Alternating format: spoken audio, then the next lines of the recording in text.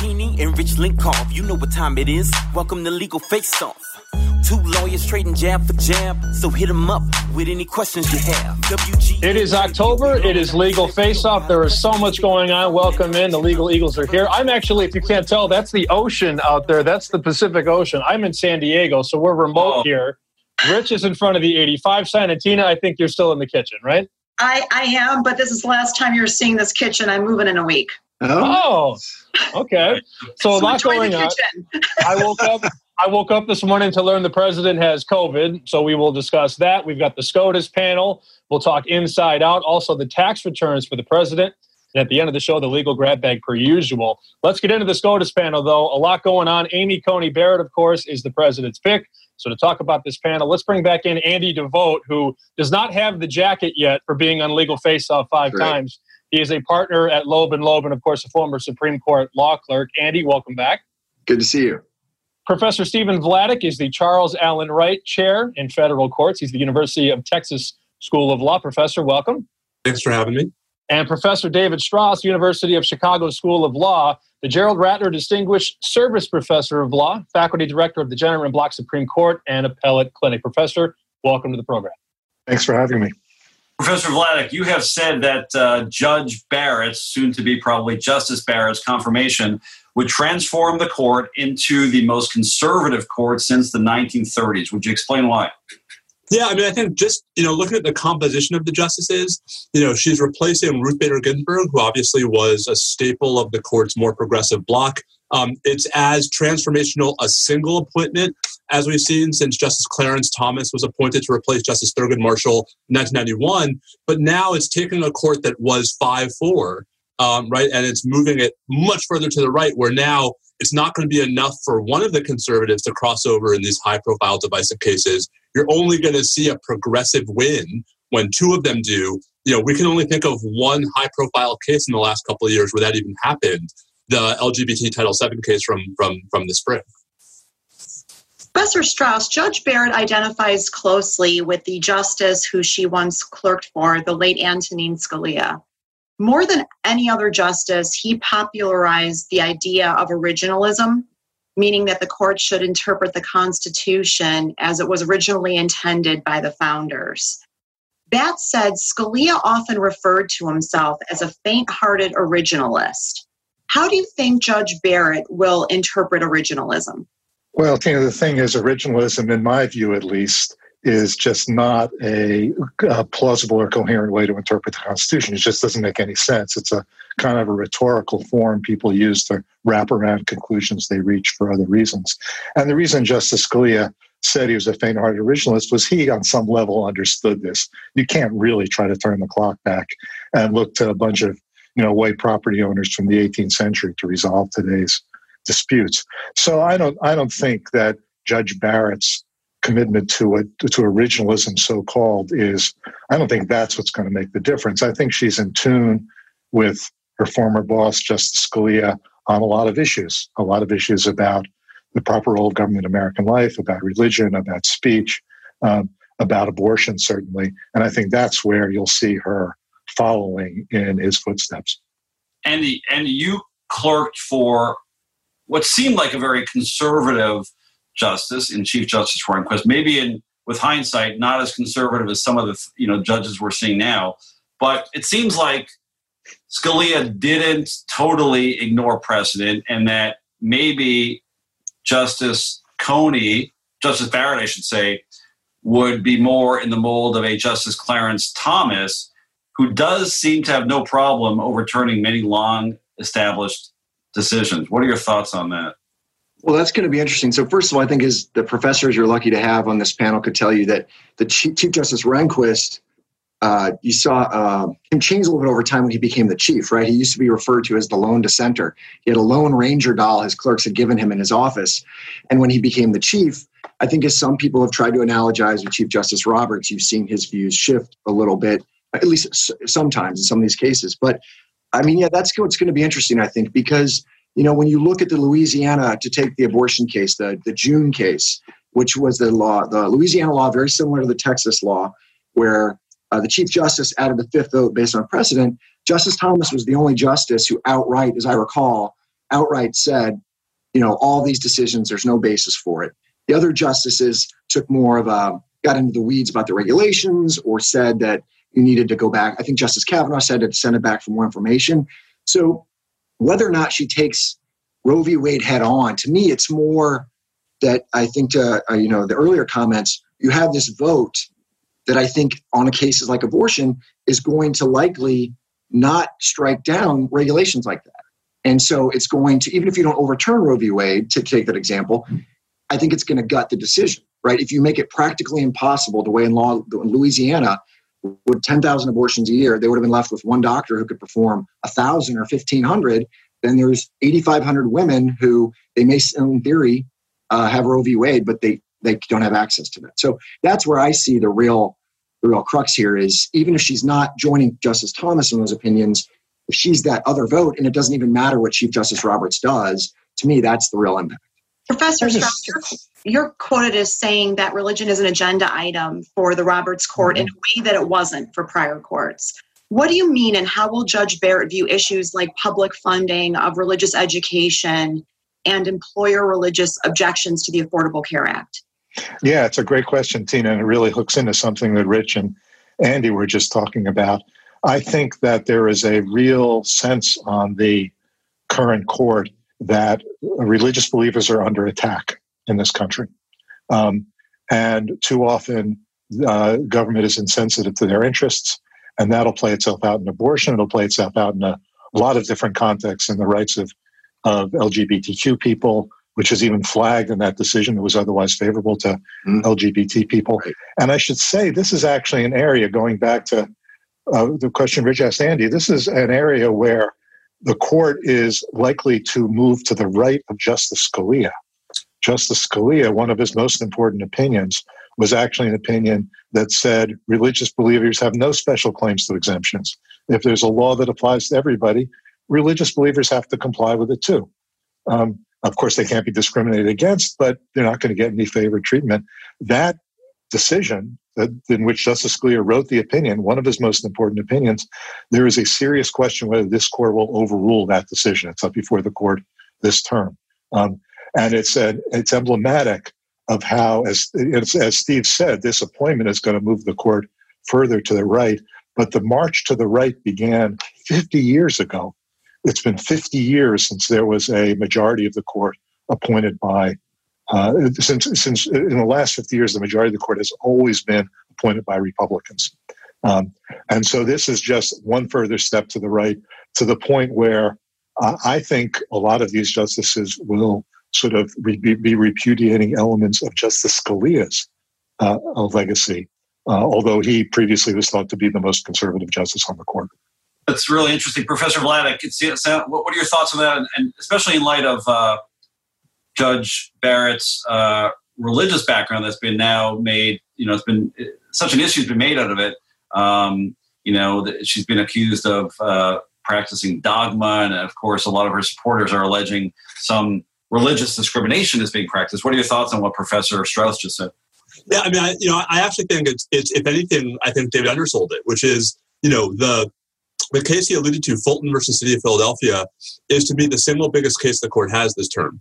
And that's with the ACA case, that's with the specter of election disputes, because the Scalia precedent is such a bedrock of not just abortion and not just employment discrimination and school teachers, but, can we apply zoning laws to churches? Right? That's like how, sort of bare fundamental this idea is. And if we're going to get to a point where religious liberty all of a sudden is a thumb on the scale against all government regulation, that, I think might have consequences that justices aren't necessarily comfortable with when it comes to religions they don't identify with, right? That it's going to inevitably provoke confrontation when different religious beliefs actually swim in different directions on one of these issues. And so, I think it's a very dangerous road to go down, whether or not you sympathize with the results.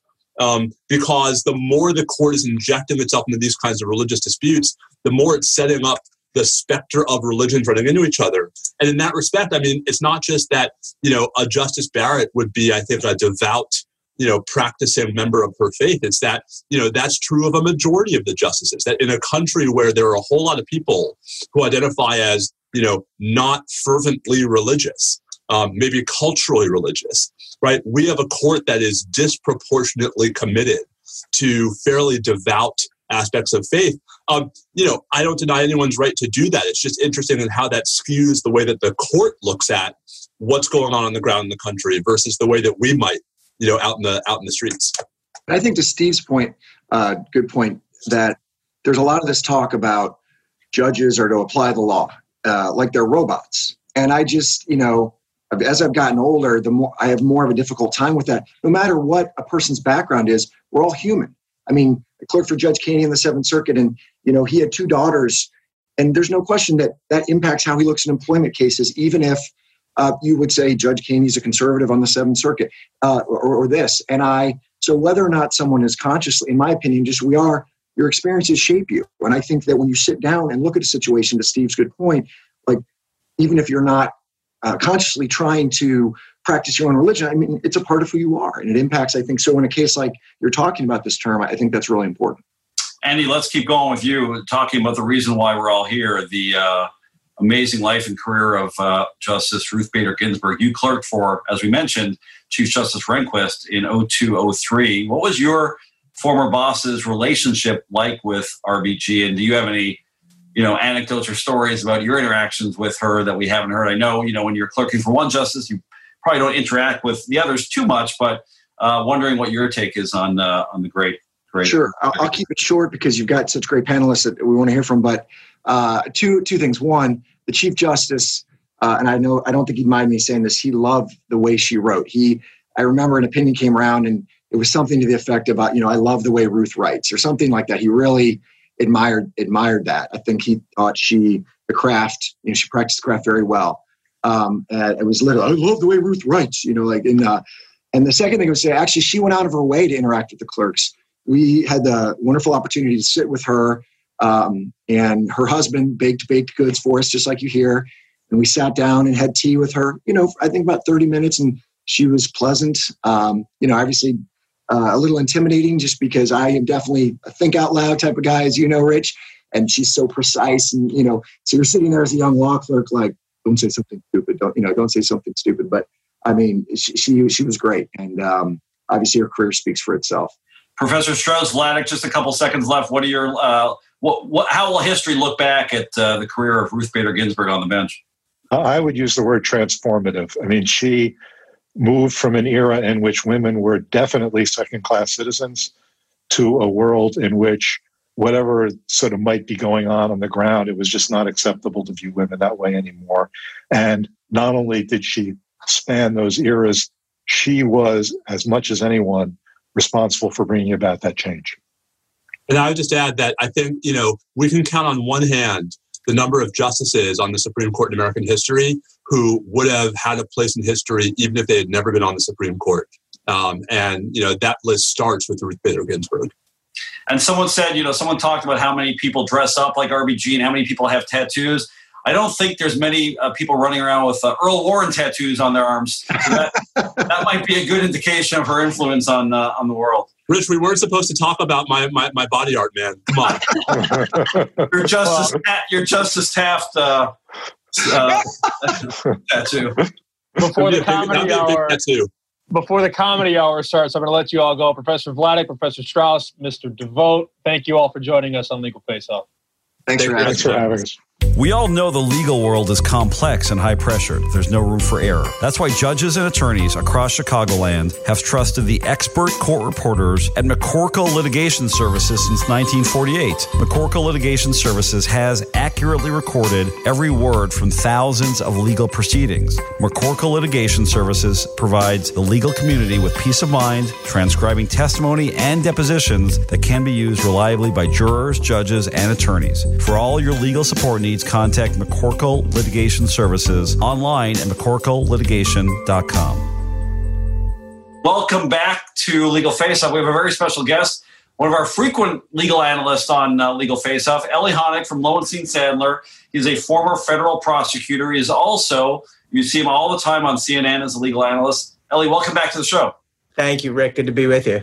There's so much breaking news. Our mind is exploding. I would have known that the Supreme Court panel that we just had on would be the lesser news that's happening today. But we want to talk to you specifically about the 25th Amendment. With President Trump now developed COVID. There's lots of discussion around whether the 25th will have to be invoked. We know that it's only been invoked 3 times since it's been around, since 1967, twice when Reagan went under the knife, and once when Bush Sr. went temporarily had surgery.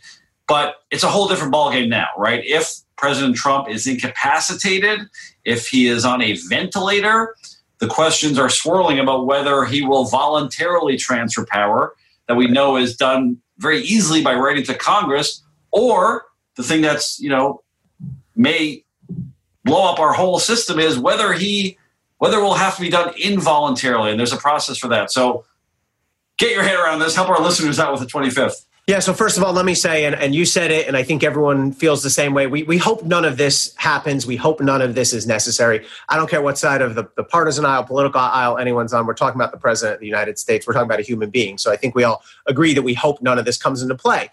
The Constitution does give us rules, though, for in that worst case scenario where we do have somebody in the office of president who's incapacitated. So there's an easy way and a hard way. And you already talked about the easy way. A president can voluntarily surrender power temporarily over to the vice president. Those are the examples we've seen when presidents have had to go under anesthesia for general procedures, that kind of thing. The president, President Trump, if his health condition gets to a point where he believes he's incapacitated, he cannot fill the duties and functions of the office, as the Constitution puts it, he can write to Congress and say, I hereby transfer power over to the vice president. He can set a time limit on it, but that's the easy way. Then there's the hard way. If the president does not do that, either because he's not willing or maybe not physically able, then the Constitution says the vice president can get together with a majority of the cabinet officers. And if they get together and agree that the president is incapacitated, they can formally notify the president pro tem of the Senate and the Speaker of the House. And if that happens, then power automatically goes over to the vice president. Now, there's a bit of a question about who counts as a cabinet secretary and who does not. Clearly, the Department of the Secretary of Treasury, State, Defense, they all qualify. But how about Homeland Security, for example? A relatively new agency, certainly did not exist at the time of the 25th Amendment. So there's a little bit of gray area there about who exists, who counts. Now, assuming we get that notification to Congress, then we enter into, I guess, a bit of constitutional ping pong, for lack of a better term, because once that notification gets made, the vice president takes power. But the president can then notify Congress, I'm okay now. And if he does that, he then retakes power. But then, and I don't think we'll get to this point because the president and the VP are all sort of on the same party and same page. But again, theoretically, the VP and the majority of the cabinet can then say, no, you're not. And if that happens, then it goes into Congress for a vote as to who takes over. I see you shaking your head, and we are definitely in head-shaking scenarios here. But that's a way that this could play out. I mean, just a few days ago, we were worried about the potential constitutional crisis, for example, of, a new Justice Barrett ruling on the election. That is the likes of which we've never seen. That seems minuscule in comparison to what could happen if this goes to court. And inevitably, again, we're playing out the worst case scenario. Probably won't happen. We all hope President Trump gets better. But worst case scenario is it does go through that constitutional process. And because it's never been tested, because President Trump is no stranger to litigation, we know it'll end up in the court. And who knows what will happen then? I mean, right. We'd be in totally unknown territory. I mean, fortunately, we've not had to go down this road. This amendment was actually passed shortly after President Kennedy was assassinated. And I think the concern at the time was, what if you had a shooting, and we had this to some extent with Reagan? What if a president gets shot, becomes comatose, but doesn't die and is alive for 6 months? What happens? And so they passed this amendment. I actually think that of our constitutional amendments, this one does a pretty good job of giving us specific procedures. I mean, if you look at our listen, it was less than a year ago we were dealing with impeachment. I mean, the Constitution tells us next to nothing about how to do impeachment. So at least this amendment, which is a bit more modern, gives us some guidance, but we are dealing with unknown territory here. Elie Honig, CNN legal analyst, thank you so much for coming back on Legal Face Off. Yeah. We'll see you next time. My pleasure. Thanks. Rich Lenkoff is an attorney with Bryce, Downey & Lenkoff. Rich is consistently recognized by clients like United Airlines, McDonald's, Macy's, Dollar Tree, and the Chicago Bears for his outstanding litigation results. In 2015, Target named him their top outside litigation attorney in the country. Rich has received a number of industry accolades, including Illinois Super Lawyer from 2015 through 2019 and Leading Lawyer from 2012 through 2020. Designations given to less than 5% of Illinois attorneys. Rich is also an active member of his community, including serving on organizations like the Advisory Board of Legal Prep Charter Academy and the Board of Visitors for the Northern Illinois University College of Law. In addition to his full-time practice, Rich is a prolific producer with credits including Elvis Presley's Heartbreak Hotel, 85, the greatest team in football history, starring Barack Obama, Bill Murray, and the coach, Mike Ditka, and Renegades, a live show in Las Vegas starring Terrell Owens, Jose Canseco, and Jim McMahon. In addition to co-hosting Legal Face-Off since 2013, Rich is the legal analyst for The John Williams Show on WGN Radio. Bryce, Downey & Lenkoff is a full-service litigation firm practicing general liability, workers' compensation, professional malpractice, business transactions, and intellectual property, among other practice areas. For more information about Rich and Bryce, Downey & Lenkoff, please visit bdlfirm.com. That's bdlfirm.com. You can like Legal Face Off on Facebook. You can follow us on Twitter. And after you listen, please rate, review after you listen to the show. Let us know how we're doing. We are about to talk about the president's tax returns. And to do so, Dan Alonzo is a partner at the New York office of Buckley LLP. And he joins us now to break things down. Hi, Dan. Welcome. Thanks very much. Thanks for having me. So, Dan, it seems like it was an eternity ago. It was only Sunday night, like 4 days ago. But last Sunday, the New York Times published an article detailing President Trump's tax return information over decades. There was a lot of information concerning his tax returns, deductions, investment losses, outstanding loans, and more. Can you provide us with just a summary of some of the highlights? It was a long article. There's a lot there, but can you just provide us with a summary of some of the highlights? Sure. And it's really two categories. One is kind of what's the bombshell for the political world, and the other is what might be interesting to fraud investigators. So the bombshell for the political world is that you got a guy who is the leader of the free world, supposedly a self-made billionaire, for 10 of the last 15 years has paid either zero in taxes or $750 a year for 2016 and 2017. That's not all that interesting to investigators.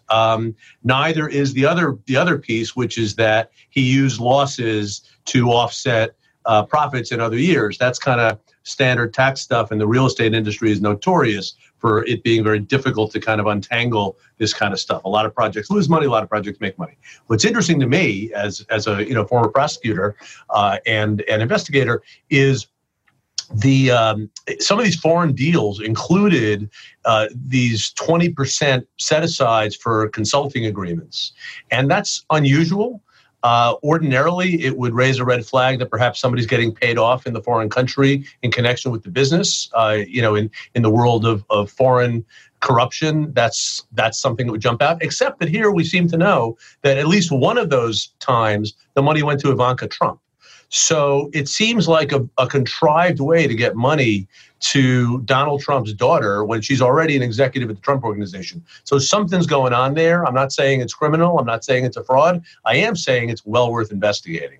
And you're a former prosecutor, as you mentioned. We love to have prosecutors on. You're some of the smartest people, honestly, in the world. And it's amazing. I mean, this is plenty to open an investigation. We've had a lot of, former U.S. attorneys, some even former attorney generals. And to a person, they all tell us that, listen, we all get the legal basis, but we all understand, too, that these are juicy stories. And no matter what you might say as a former prosecutor, you like these kind of stories for a lot of reasons, right? One of which is you want to send an example to others who might engage in this type of behavior. And this stinks for the reason you just said. I mean, that one transaction alone would make, I think most U.S. attorneys just champ at the bit to jump all over this case. At least to ask the question, right? Why are you doing this? Why is there this consulting agreement? If for one thing, if they didn't provide consulting services, then it's not tax deductible. So, it gets a little wonky, but if it was done with what, tax investigators call badges of fraud, then it starts to be much more interesting to U.S. attorneys. So do you think a U.S. attorney is going to look into this criminally? Absolutely not. All right. Why do you think that?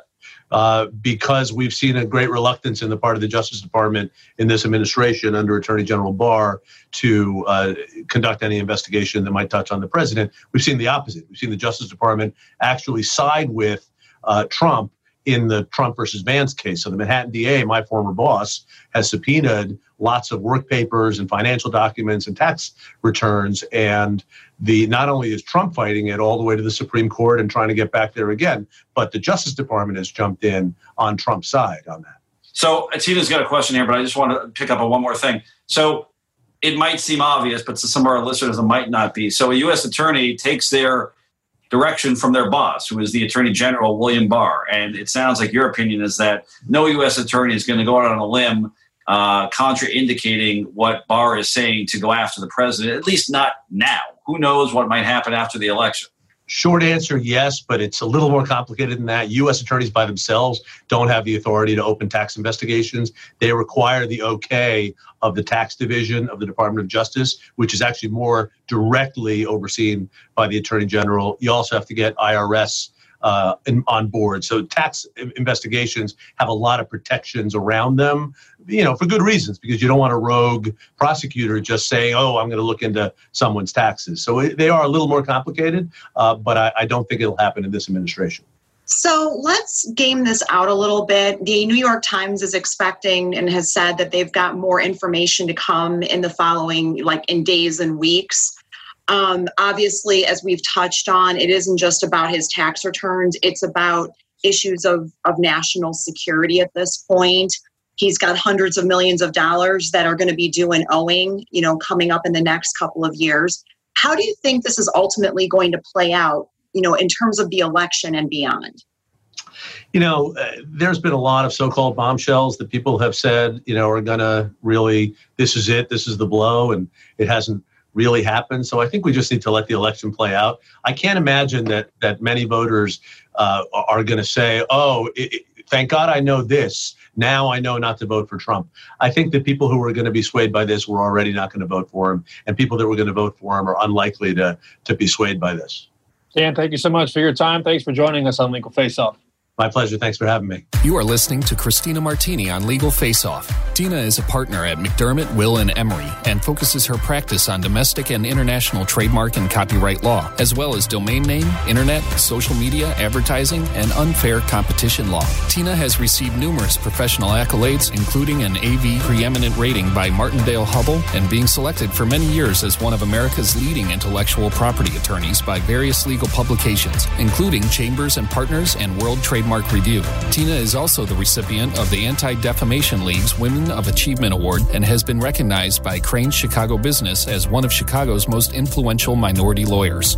In addition to her full-time practice, Tina is an author, columnist, legal analyst, and podcast host, and she frequently shares her thought leadership with respect to current issues and trends impacting both the legal and business landscapes through various media outlets. McDermott, Will & Emery is an integrated international law firm. McDermott has an uncompromising commitment to legal excellence, extraordinary client service, and a high-performance culture. It is committed to helping clients achieve stellar legal and business results today and well into the future. To contact Tina and to learn more about McDermott, Will & Emery, visit MWE.com. It is time for Inside Out from Chicago Lawyer Magazine. You know Tina Martini and David Sussler. Tina, of course, one half of the party here at Legal Face Off and a partner at McDermott, Will & Emery. Hi, Tina. Welcome to your own show, I guess.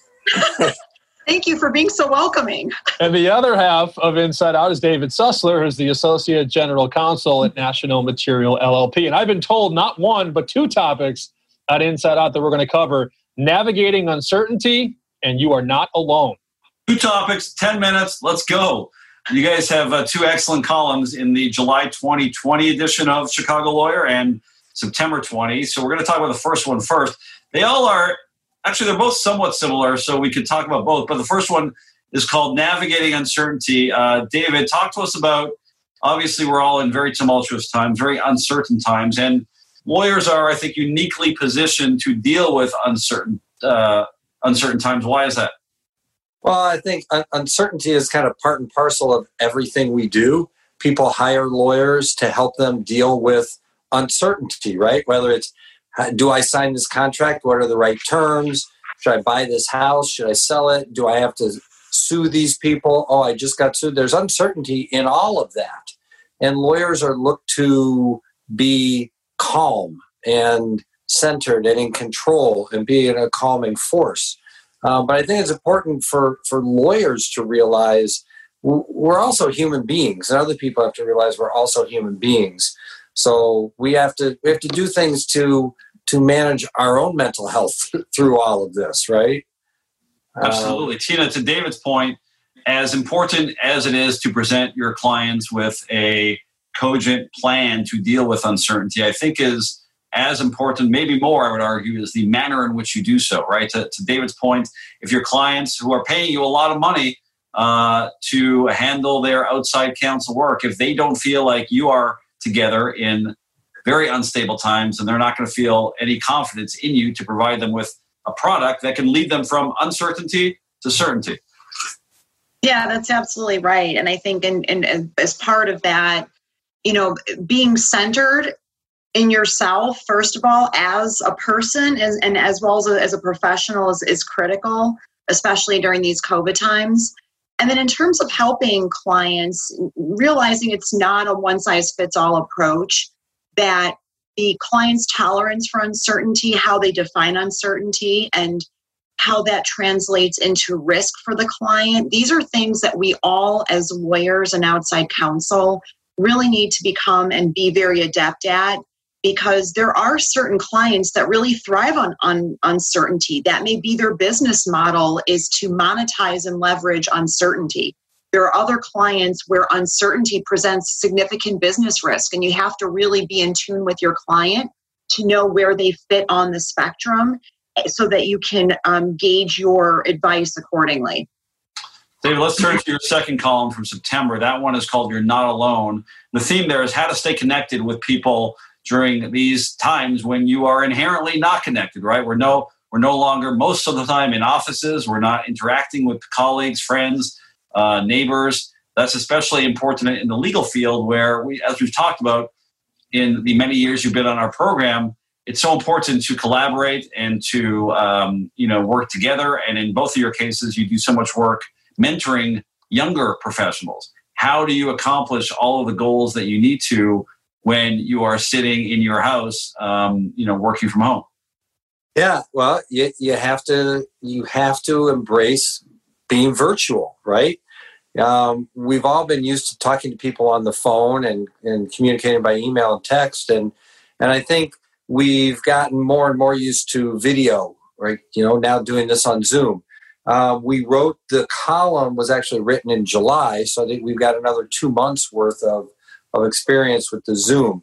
One good example is through my bar association, the ACC Chicago chapter, we run this diversity law student summer internship program, which is for law students after their 1L year, and they have an in-house internship where they're summer law clerks, right? Summer interns. It was all virtual this year, and it's a mentoring program. And so the mentoring programs were all virtual, all by Zoom. And yeah, it's harder. You miss the in-person, but you have to make a more concerted effort. So you can do it, but I think the important part really is you have to make a concerted effort, and you have to be a little bit patient as people maybe still struggle with the technology. It can be a little awkward maybe being on camera sometimes, but you get used to it and you can do it. And if you can't be there in person, this is the next best thing. What are attorneys that are listening to this and watching this, what should they do to avoid feeling alone and continue to feel connected to their colleagues, their clients, the outside world during this very difficult time? That's a great question, Rich, and I think that it depends on who we're talking about. There are some folks that I think on the spectrum of introvert versus extrovert are a little bit more outgoing and gregarious, and so they are going to be the ones who are more inclined to look for that human connection. I think the summer presented a great opportunity for people to see each other in person, socially distanced to the extent that they were comfortable with doing that. But when you look at the demographics and the personality traits of a lot of lawyers, most of them tend towards more of the introverted side of things. I'm one of those people, and I think people have to really make a very concerted effort to stay connected, especially given our business. We have to go find clients, keep clients happy, proliferate existing relationships.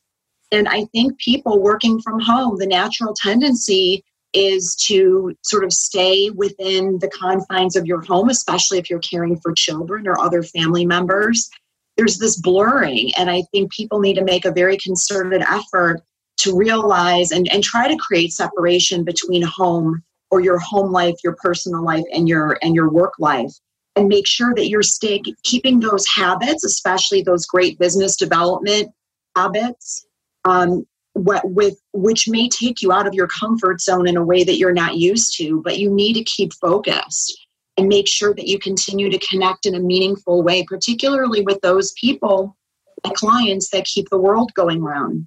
So we could have ended off an Inside Out column, so without some reference to Springsteen. We got to run, but Springsteen wrote a song called "When You're Alone." He said, "When you're alone, you ain't nothing but alone." But the good news is, you don't have to be alone because there's brand new Springsteen music that we're enjoying, right? That's right. Letter to you. 2 new songs, right? 2 new songs out so far. Absolutely. Letter to You and Ghosts. The album comes out October 23rd. Where can our listeners read your column again? Remind us. Chicago Lawyer Magazine. Magazine.com. There it is. How many years running now? We've got 10 years? 10 years. It'll be 11 in April. Wow. I'm just going to say it's the longest and most successful running column in Chicago news history. We'll leave it at that. I defy someone to disagree with it. All right. Thanks. See you next time. Bye-bye.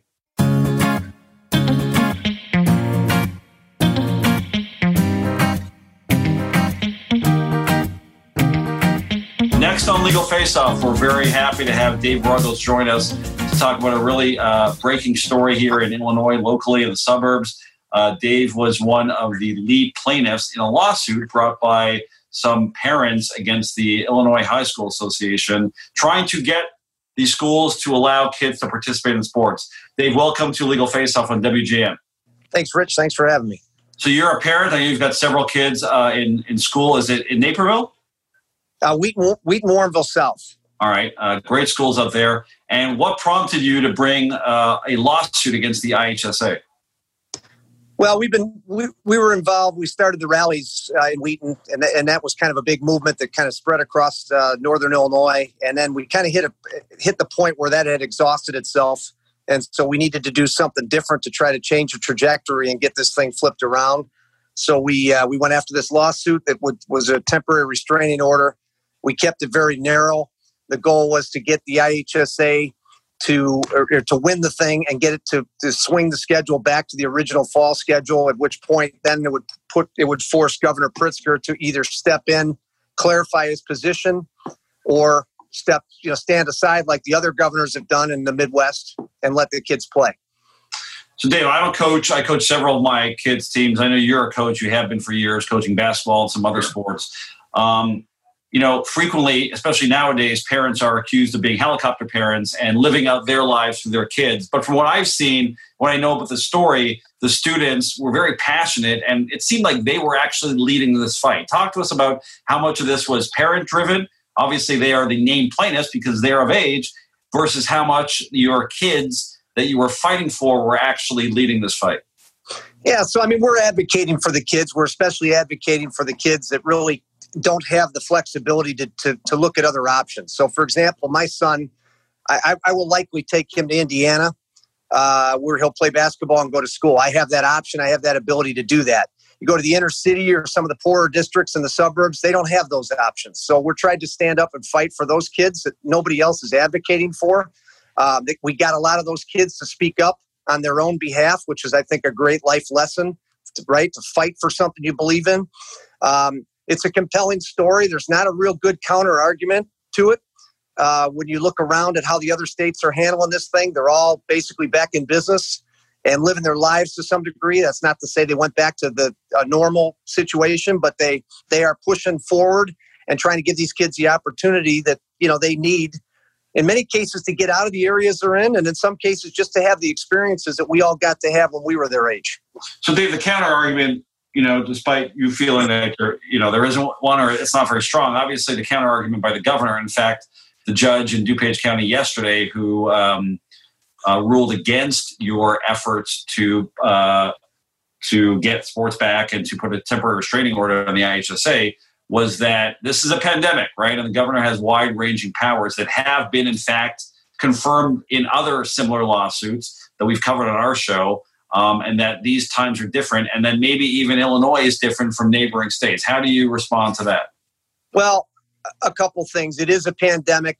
He's looking at the same data that the Indiana governor is looking at, the Iowa governor, Michigan, and the rest of these governors. In fact, their data, if you use the positivity rate, is actually a little bit worse than ours. They also understand that the positivity rate does not tell even half the story. And so they've got a different approach. There's no question the governor has the power to do what he wants to do here. Our goal was to get it back to him to clarify his position, because the concept or the premise that they're going to allow football to be played in the middle of February when it's 15 degrees outside with 20 inches of snow on the ground during the flu season, instead of now when it's 65 degrees and sunny outside, is ludicrous. They're also not going to allow them to play much of a basketball season. And what they're not doing is they're not telling people that. So the people who are about to get that think they're going to have a regular basketball season, or actually believe that there's going to be football in the spring, are about to get run over by a freight train with, Pritzker's photo on the front. And that was our goal, was to get him to clarify that and kind of spell that out and maybe revisit it. If enough people realize that that's what's going to happen, then the pressure, the political pressure on him would have become so great that I think he would have backed down like every other politician does. What's your next step, and where should people go once they hear this story to learn more about what you're trying to do? There really is no next step, unfortunately. We've taken this thing to the wall. We made a decision that we weren't going to go any further with this thing. You can get into court. You can try to sue Pritzker and question his evaluation of the data. And go back and forth and spend tons of money. And, by the time it gets resolved, the senior year that's being lost for all these kids will have come and gone. So unfortunately, it's back in the hands of the people who are not advocating for the kids to make the decision. And I have really, not to be Debbie Downer here, but I have zero faith that they'll do the right thing. Dave Ruggles, thank you so much for joining us. I really admire what you're doing, and certainly the work you're doing on behalf of kids and student athletes is very admirable. Thank you for joining us on Legal Face Off on WGN. Thanks for having us. We gave it a good shot. Legal grab bag time. Thanks to Ben and Gabby and Emily and everybody behind the scenes per usual. And of course to Rich and Tina, the grateful Legal Eagles. It is time for the legal grab bag here. Our first guest, Dr. John Duffy, who says don't call him doctor. We'll call him Dr. Duffy. He is a psychologist, an author, a life coach, and a relationship expert. And you can hear him all the time on 720 WGN. What's up, Doc? I'm good. How are you guys? And we're doing good. Awesome. We're hanging out. We got a lot of topics to get to. Also joining us, Noah Wick, who is the National Director of Litigation Consulting, and he's at Trial Exhibits, Inc. Hi, Noah. Hey, how y'all doing? Doing well. Of course, the topic du jour is the president testing positive for COVID. Now, I saw this morning as I got on my plane. I haven't really dug too deep in it, Rich and Tina, but I imagine you guys are all over this story. Yeah, we want to talk, we always try to keep news from a legal perspective. The good news is there's always a legal perspective. And in this case, what we're talking about is the 25th Amendment.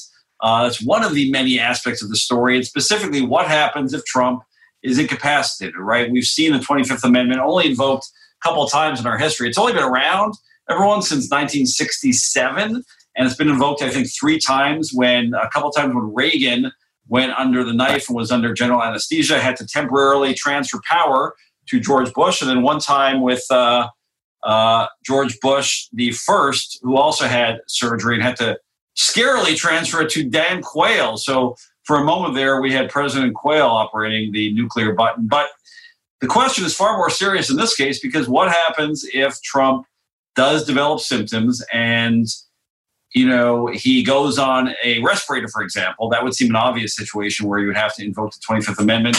It's interesting because in every situation where we've seen it, the president has voluntarily invoked the transfer of power. And you do that just by writing a note to Congress. What hasn't happened, what may happen in this case, given our current president, is he might not go voluntarily. And the more interesting question constitutionally is what happens if his subordinates have to invoke it. There is a process in the 25th Amendment for the vice president, with a vote of the cabinet, a majority of the cabinet, to invoke the 25th. And if they don't agree, if the president doesn't agree, then it goes to the House of Representatives. So it's mind-blowing to constitutional experts what might happen here. But Tina, do you think, obviously we hope that the president doesn't get there and that he recovers quickly, but what if he's on a ventilator? You would think he would voluntarily invoke it for the sake of the country. But given his, prior behavior, calling this whole thing a hoax, who knows? Yeah, you would think that if he, God forbid, is actually put on a ventilator, that as that's happening, that he would say, I'm not able to do this job. Unfortunately, who knows, given who we're dealing with, but also I've heard accounts of COVID where people just are not able to think rationally, regardless of whether or not, in normal circumstances, these people would make choices that are more balanced and understandable. So I do hope that folks are watching this closely and, giving thought to what they're going to have to do potentially, depending on how this plays out. So that's a great point. And Dr. Duffy, this is obviously squarely in your wheelhouse.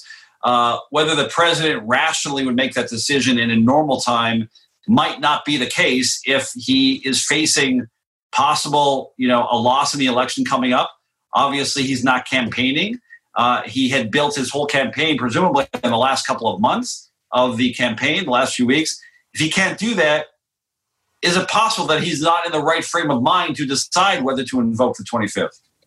Absolutely. And oddly, this is a question. I've been practicing for 25 years, and never have we talked so much about the 25th Amendment. I didn't know much about it until recently because of this president and maybe his reluctance to give up power for a number of different reasons. And of course, yes, I've heard the same that Tina, you were talking about, that cognitively he may reach a point, could possibly reach a point where he is not able to rationally make this decision. And as far as I know, there is not a cognitive test. The test that the president refers to that he passed is just a cognitive ability test that suggests like man, woman, both.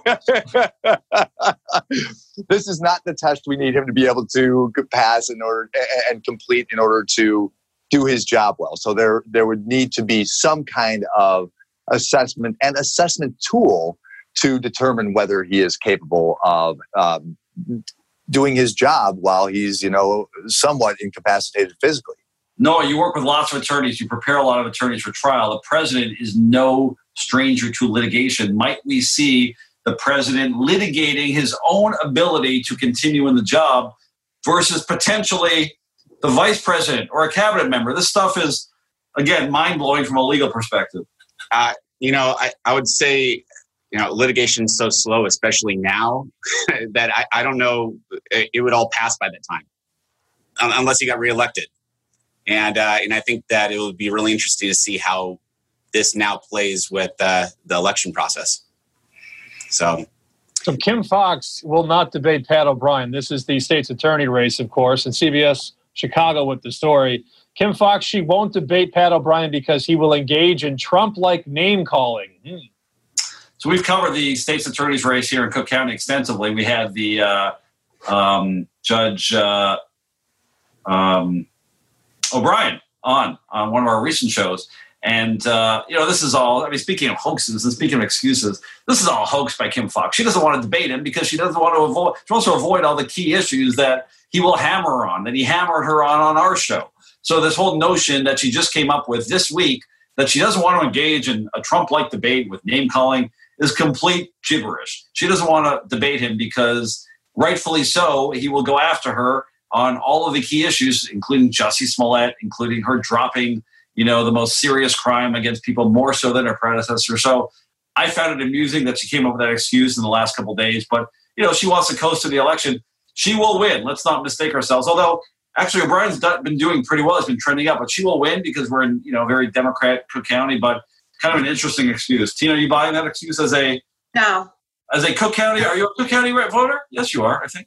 Am I what? Are you a Cook County voter? Yes. Yes, there you go.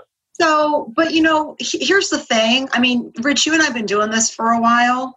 And whether you're a trial lawyer or not, you sort of look for these opportunities to, exchange barbs, especially if you're running for public office. One of the prerequisites is, you go to the mat on debates and so forth. And so, to say, well, you're going to start resorting to name calling and all this stuff. And I don't want to, give you the dignity of debating me. I just think is foolish and crazy. Dr. Duffy, we're in Chicago. This is Chicago politics. You can't get in the ring for an hour and deal with some criticism of your record, which is all well deserved. Yes, yeah. So this feels like to me, a clever psychological Hail Mary effort to take advantage of the chaos that took place earlier in the week and how distraught the populace is about the fallout of the presidential debate. But I agree with both of you, that there is no risk in this debate for her other than losing. And it's important that the populace be able to see the people who are running in action. So this feels kind of silly to me too. It feels like a dodge and a last shot effort, kind of a cheap effort at that. Our next topic involves one of Tina's favorite things, professional wrestling. Tina, a very big wrestling fan, as we all know, and World Wrestling Entertainment is headed to trial. That's because they are using wrestlers' tattoos in their likeness on their video game. Yeah, well, I started my great affection for wrestling when I watched WWF back in the 1980s. That's when wrestling was wrestling. So yeah. By the way, you said WWF. It's a whole other story as to why they changed. But wasn't that the World Wildlife Fund? Right. No, it was the World Wrestling Federation. No, but the World Wildlife Fund sued the WWF. Yeah, but I don't think anybody's going to confuse them. But yeah, I'm talking about like the Hulk Hogan days. Those were the days. I'm telling you. I used to go to the matches actually.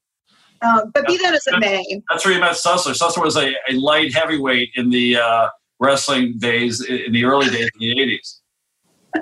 He's actually pretty appalled that I used to go to these things with my dad and my brothers. But, we'll get to that some other time. You guys can bring that up on another show. But this is a really interesting case. On Legal Face Off a few months ago, we talked about a similar case involving Take-Two, which is a company that does video games.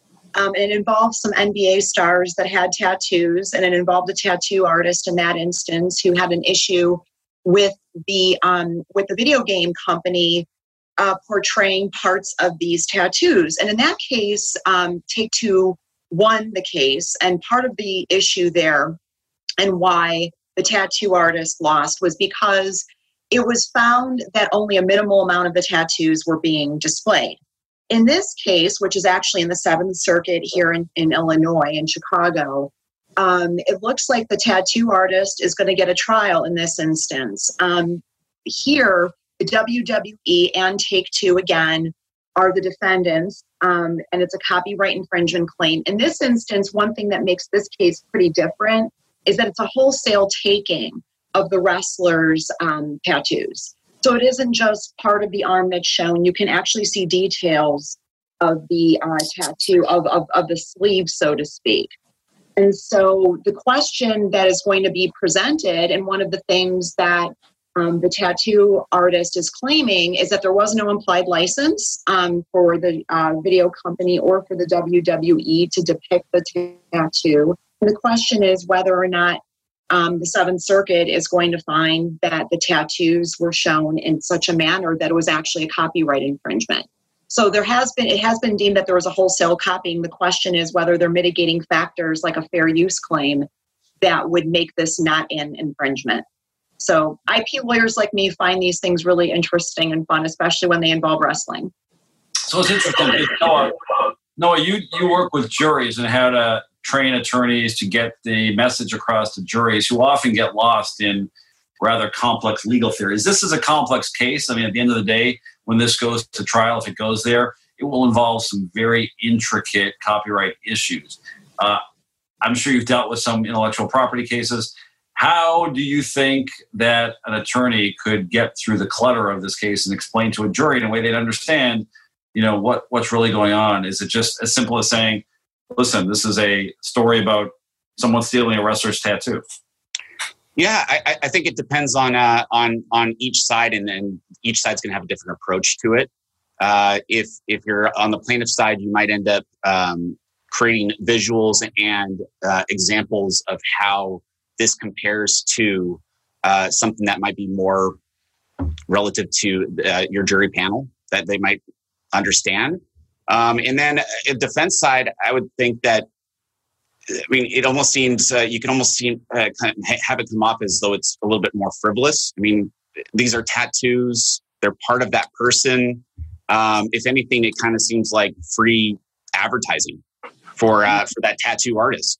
So what are the real damages to this? But so I would take two different approaches to that. Yeah, it's a great point. Dr. Duffy, Noah mentions a great point that we've covered before. Sometimes these allegations actually lead to more recognition for the allegedly assailed party.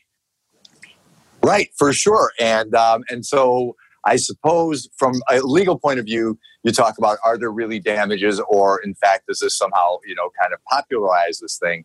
I work with a lot of teenagers and young adults who I think co-opt the tattoos of pretty famous people, wrestlers in particular, on a fairly regular basis. And I wonder, and legally you guys are going to know far more about this than I, how far afield is this from wearing somebody's jersey with their number on it, or wearing a cap from a specific team, or does this become effectively part of a uniform in some way? Well, in those instances, like wearing somebody's jersey, for example, that's a licensed use. Here, there was no sort of the question is, to your point, was there an implied license here? And obviously the tattoo artist is saying no, that it was a wholesale taking of her artwork. So. Yeah.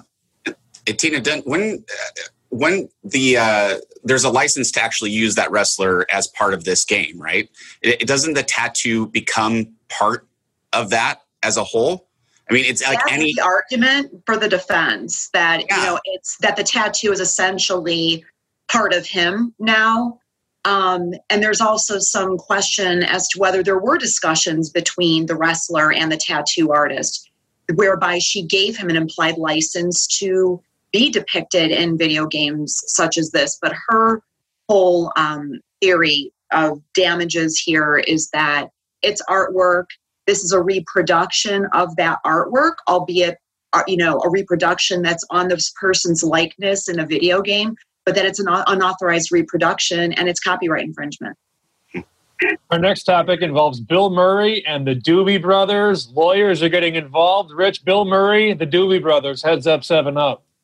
Right, it's one of the great legal letters that we've ever covered. We've covered some doozies on the 6-year run of this show, but this is amazing, and it's gone viral. Everyone's seen it. So the Doobie Brothers attorney alleged that Bill Murray used some Doobie Brothers music without a license, without permission by the Doobie Brothers. And instead of writing the typical, lawyer-like letter that cites to a lot of arcane copyright law, he wrote, Mr. Paterno wrote a very interesting letter that calls out Bill Murray for using the songs, but also blames him for the horror that he exposes to in the Garfield movies, among other things. And then that generated a response, an equally creative response from Bill Murray's attorney that ends with some quotes from a Doobie Brothers song. So literally this morning, I was talking to one of my associates, and we're writing a brief for the appellate court. I told them, make it interesting. These judges have to read so much nonsense from boring lawyers all day. that we need to make our argument compelling and passionate and interesting, make them want to read it. And this is a great example of how to do that. They got their point across, and they did so in an interesting way. Tina, you know, because you handle intellectual property, that sometimes, as we talked about, it can be a little bit dry. It can be a little bit boring. So have you ever written a letter like this where you actually cite some of the lyrics of the song?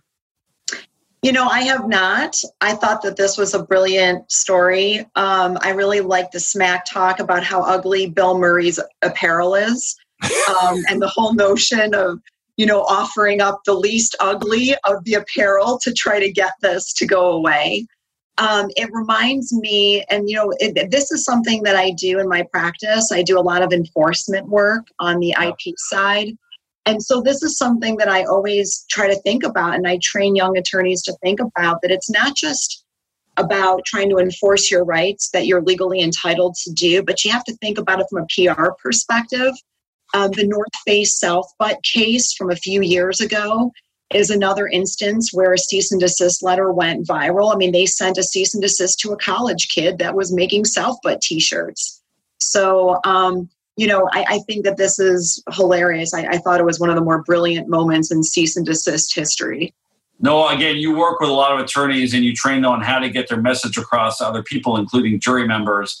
I'm sure you talk frequently with them about keep it simple, talk to jurors, not that jurors are dumb, but explain things to them as we talked about in the earlier case of the WWE. Talk to them the way they can understand. I think this letter certainly gets that across. Yeah. One of the things that I will mention that I've seen a lot of attorneys recently do are starting to create visuals that they put in for demand letters early on, and getting a lot of like demonstrative that they can use later on for trial and show that you're ready to actually move forward with this. And also just to simplify something that's complex to get their point across. But Dr. Duffy, you must be a veteran of several Doobie Brothers shows over the years. As you might guess, I, in fact, am. I also have a brother who's a lawyer, and over Thanksgiving dinner, he and I will talk about the overlap in our fields. And this is one of them where we talk about, like, is there a way to deliver some legal news, right, a cease and desist or whatever, in a way that psychologically kind of softens the blow and maybe makes the argument a little easier to make. And he said that there are times when he has heard from opposing lawyers and he's thought, like, okay, there's a sense of humor here, or there's a sense of humanity here, a sense of levity. We can work together, and maybe this will work a little more smoothly. So I get a huge kick out of this too, because I'm a Bill Murray fan as well, and I'm just disappointed they didn't weave China Grove into the letter somehow. Well, in the words of the great Sam, the great Paul Rudd from 40-Year-Old Virgin, if I hear Yamo be there one more time, I'm going to Yamo burn this place to the ground. That's solo Michael McDonald, but the lead singer of the Dibbies. I got to tilt my studio for we can see him now. I got to give a shout out to Bill Murray, starring in 85, of course. My favorite, by the way, my favorite Bill Murray story is the old story when he's at a Wendy's and he walks up to a couple eating, lunch or whatever, and he takes a fry off the woman's plate, eats it, and says, "Nobody will ever believe that this happened." That's a really good story. So New York, obviously a lot going on in New York, and with COVID-19, the pandemic has made a lot of things difficult. But Tina, an issue with some sports clubs in New York trying to charge people for dues when the clubs weren't even open.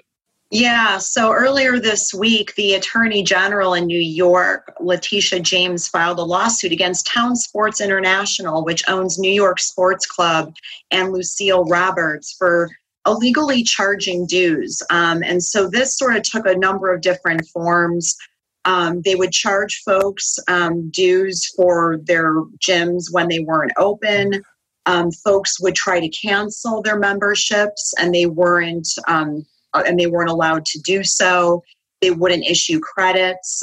They were imposing different types of unlawful fees and imposing advance notice requirements that were just from a consumer law perspective allegedly violates those types of laws. And what I found really interesting about this story, keeping with the theme of the Doobie Brothers and music that we've got going here, the Attorney General actually compared how the members of these clubs were treated to guests at Hotel California. And she actually said you can check out anytime you like, but you can never leave, which I thought was, to your point, Rich, let's keep it light and lively. Why does a brief or a complaint have to be serious all the time? So, I think that we're going to see as COVID continues to ensue and we possibly have another, round of COVID making its way as the flu season sets in. It's going to be interesting to see. I think we'll just see more of these lawsuits. Dr. Duffy, I'm torn on this case because on the one hand, as a consumer myself and as someone who has gym memberships, I do understand the need to get value out of your membership. If you're not using it because of forces external to you, you should not be charged. On the other hand, they're trying to run a business. And in these times especially, with memberships down across the board, gyms being closed, restaurants closed, it's really hard to keep a business open. So I'm not really sure where I stand on this one. Well, this is tricky for sure. There are some parallels between my business, just being a therapist in private practice, and the gyms that are operating but not able to function during COVID. Early on, before telehealth became the norm in these past 6 months, for a lot of us, we just realized, well, we can't meet in person, and yet we still need to maintain our businesses. So what a lot of people were doing, were trying to come up with new contractual language, because our old language didn't address anything remotely like COVID. And so a couple of colleagues of mine just asked people to pay half of the fee or some fraction of the fee. And then once we got to telehealth, something that we could actually work with, we could get back to the full fee. So this might require some kind of negotiation if there's no language that covers this at all. We've got 2 topics left. Let's blow through these quickly. I did not, full disclosure, I did not know what DWN was, and now I do, and now I'm appalled. A lawyer has been suspended for multiple accusations of driving while naked. I mean, this is the story. This guy, I'm not, there's nothing really to elaborate on other than you got to wonder what's going on with this guy, right? So it was earlier this week, the Ohio Supreme Court suspended this lawyer who was found driving while naked. He was arrested earlier in September on a misdemeanor public indecency charge. He was driving while naked and was allegedly exposing his private parts to a female who believed that he was following her. And so that's where it started getting really... it became a difficult and dangerous situation potentially. But as Sam mentioned, this guy has done this chronically. He had a 2-year suspension in June for chronically driving nude. This goes back, actually, his appearances nude in public started back in 2006 when he was allegedly walking around naked after hours in a government building where he was a city prosecutor. It's really unfortunate because one of his lawyers claimed that this was attributable to him being treated for depression and having seizures partly due to a brain injury. That being said, if this guy needs help, I think someone needs to figure out how to help him because he just chronically appears nude and happens to be driving some of the time when he's doing it. I got nothing, my friends. Naked lawyer driving. Enough said. Dr. Duffy, what? I at first I got a big kick out of this, and I get that it's funny, and it is. And if we saw it, I think we'd all laugh. But to your point, Tina, the fact that this is chronic, the fact that this was public and threatening potentially to another driver, this kind of exhibitionism is in all likelihood an artifact of some kind of psychological issue that is going untreated, whether it's depression or bipolar disorder or some other of the mood disorders. And so, what's really needed here is treatment, psychological treatment and assessment more than anything else, for sure. No, you train lawyers all the time on how to make an impression. Not this way, I would imagine. Yeah, I'm not even really sure what to say on this one. It's I'm curious as to how he was exposing himself if he was naked in the car, and how he would have even done that. Yeah, I have nothing. We'll get into the logistics on the next legal face-off. The logistics of that Sam's gonna research that. I will not get into the logistics of that. Last topic here, and I love the lead in the story from mandatory.com. Here's the lead. Dumb criminals are everywhere, but some are dumber than others. And Rich, I will let you know that you can introduce where this criminal stashed the gun. This Louisiana man got caught. They raided his place. And why don't you let us know where he put the gun? In the ass. I'm not gonna bury the I'm just gonna get right to it. Was this in or between the cheeks? Both. That's a logistical question that Sam's going to research and get back for our listeners. But it's always the last place you look, right? It's always, where did I put my keys? Where did I leave that remote control? Oh, yeah, I remember. It's in my ass. In this case, it was the Louisiana police found a loaded concealed handgun. I'm wondering, does it matter if it's loaded at that point? To me, once it's in the ass, actually does. I mean, yeah. It's kind of like saying armed and dangerous. Once they're armed, it pretty much says it all for me. If I'm a police officer, once you conceal a weapon up inside of you, it no longer is that relevant whether it's loaded or not. I mean, just you keep that gun, do what you can with it. But Tina, we cover a lot of dumb criminal stories, but this is one of my favorites. By the way, it was 4 inches. It was a Titan pistol, 4-inch gun. You know, I have to say, I just don't understand the mental process there of, okay, which is worse, getting caught with a gun or sticking it somewhere loaded where I can really, hurt myself. And I don't know. I mean, I don't go around brandishing guns and otherwise engaging in illegal behavior, but I think I would have probably opted for getting caught versus the latter, but, call me crazy. Well, the good news, my friends, is that there was some additional contraband found, including some marijuana, drug paraphernalia, a silencer. The good news is, Dr. Duffy, none of that was inside of his ass. Right. I guess you have to start with the good news that wasn't concealed in the same way. I tend to feel like you do, Tina, that that this guy had a choice to make.